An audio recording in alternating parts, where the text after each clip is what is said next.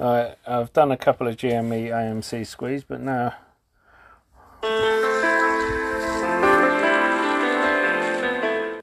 hi guys, welcome to Saving Money Show. Me, your host Sean. Well, I said about AMC breaking 18, went up 20%, and the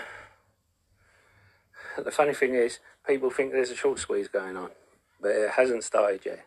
What's actually happening is the short sellers are actually taking out more short positions, meaning it could become a mother of all short squeezes. But it's something to be wary of, because if you remember with GME and the last AMC short squeeze, as quick as it went up, it came down again.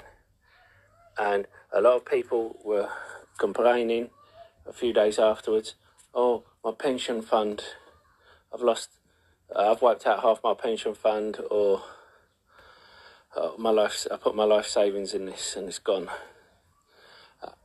So this is the sort of thing you do not put money in, you cannot afford to lose. The thing is, this is retail buying, and it's rare that retail buying can push this so high, which makes me think hedge funds are doing what they did with GME. They're noticing a short squeeze and they're getting in on the act.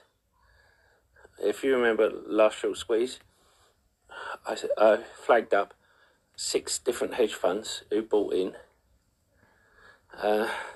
so they could be a part of the short squeeze. They didn't announce they was part of the short squeeze, but they wanted to make the money from the short squeeze. So remember, if you're going to get in, make sure you can get in and get out at a moment's notice. Don't forget to hit the like button, comment in the box below, and subscribe, because we have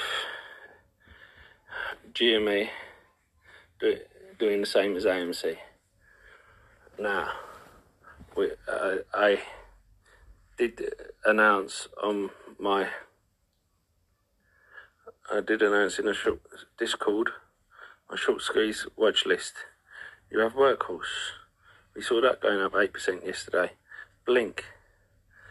We have TR. We have Bed Bath & Beyond, Clover, Tattoo Chef, and Fubo TV. Now, these are all companies that if Wall Street Bets, once the squeeze is over, decides to focus their attention on, they could. Of course, there's a whole host of other companies they could jump into as well. But I think Tattoo Chef would be a good one, because it's over 30% shorted and has good growth. So it'll be a good justification to squeeze that one. Anyway, I'm now going to speak about my reason why I sold out of my Palantir. Now, do I think there's massive growth for Palantir? Yes, I do.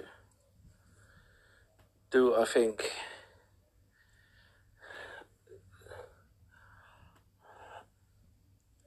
they're scooping up contracts and lucrative? Yes, I do. Am I put off by the fact stock-based compensation? No, but it is a factor. As you'll see later, you will see how market cap to enterprise value is $2 billion difference. Now, that in itself wouldn't bother me because it's a growth company. But forward PE of 105, that bothers me with a growth company, with a tech company.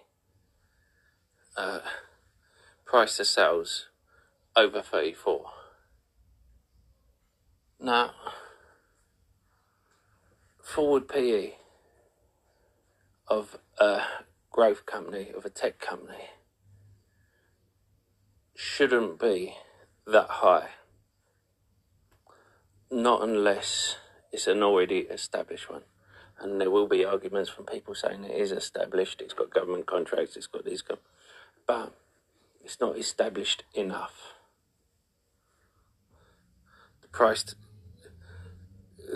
The PEG ratio is 3, but the price to sales is extortionate.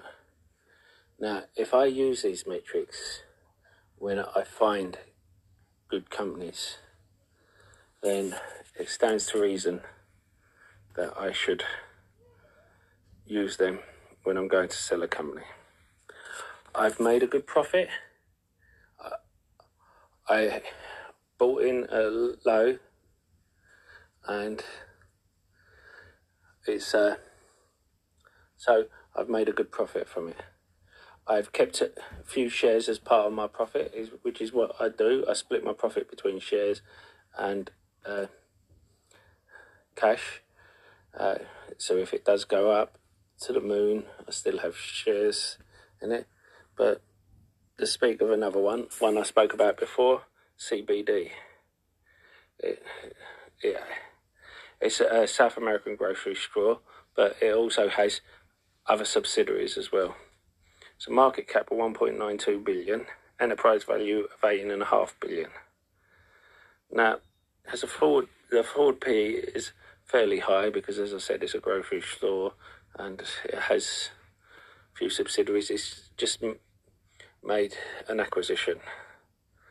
Price to sales 0.04. Price to book 0.14. Now, you see this and compare Palantir, and I understand it's a completely different market, but the fact is, don't forget to hit that lovely like button, and don't forget the sexy subscribe button. A lot sexier than me, just ask the wife. And if you want to be a hero, hit the bell notification. You'll be notified when a new video gets uploaded. And why not check out the links in the description below. If you're looking for a free trading platform, you get a free share with up to $200, depending on the platform you use if you deposit a small amount. We can go to Adobe, where it has a forward PE of 37, which is still fairly high in my opinion, but cybersecurity is going to be higher than the S&P. But it has a price to sales of 18, again high, but a company like Adobe is established. But this is one of the things you have to look at. Do I think Palantir can go up? I do. But I think it has so much growth factored in. I think there is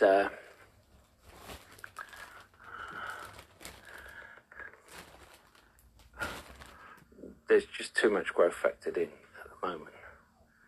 Now, a year or two down the line, I may well pick up more Palantir. It may well be at a higher price, but at that point, I will at least know a bit more about the business. I have other investments that right now I would be doing a disservice, that I have more conviction on, that I could average down on. At the moment, well, I can make $4 or $5 a share profit on this stock, and at the end of the day still keep some shares in the bag. I think I should. Anyway, I'll see you in the next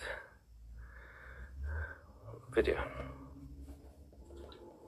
And now another SPAC, DCRN, merging with 24% of Tritium. They're an EV charger, and the warrants are going at $1. They claim to be, sorry about the background noise, they claim to be able to be used at, basically, let me see, here we are, in the highest temperatures, the coldest temperatures, highest and deepest. So basically what they're saying is you could have a plane that, a bit like at the moment you have a fueling plane. So now you can have a fueling plane that has electric cable, fuel and electric plane. Deepest. I don't know if you're aware, but a lot of the deep sea instruments, when their battery runs out, they have to pull them up and then replace the batteries. This way they can have the charger down there insulated, and it can charge up. Of course they can power things like cities or underwater farming, coldest such as Antarctica, or even the deserts, or what about Dubai? You know, they have all different types, and they are going with Revel in their EV rideshare, and they have the CEO and team are from Boeing and a couple of other well-known places. They are in 41 countries. They have like fast charging units on the UK highways. They have a massive one on the UK highway, and Ionity are one of the partners. So is Shell, Blink, Osprey, and Nikola.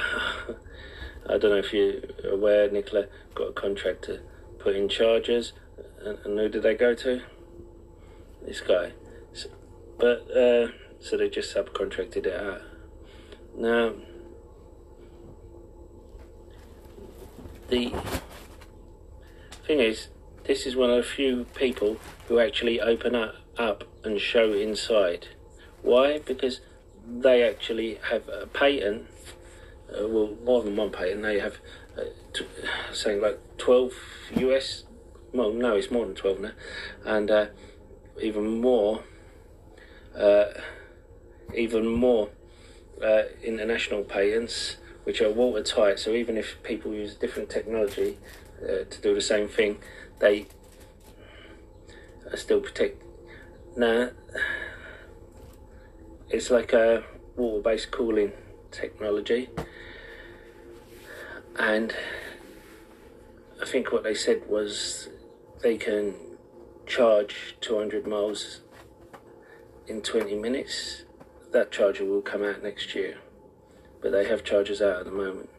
I suggest you read through all this because it is very good. You're getting 24%. Lately, they're being very generous, these companies, with their percentage, and it's got revenue coming in, obviously. You know, look at all these customers. Now, it's mainly, as I said, in UK and Europe, but they do have deals with, they are in US as well, and they do have deals with known brands where they just take the guts and then they slap their name on it. And anyway, I'm bullish on this one. I will be picking up more today. When you think some $10 SPACs at $2 or $3 for warrants, and this is still at $1, I think there's no way it's not going to double. I'll see you in the next video.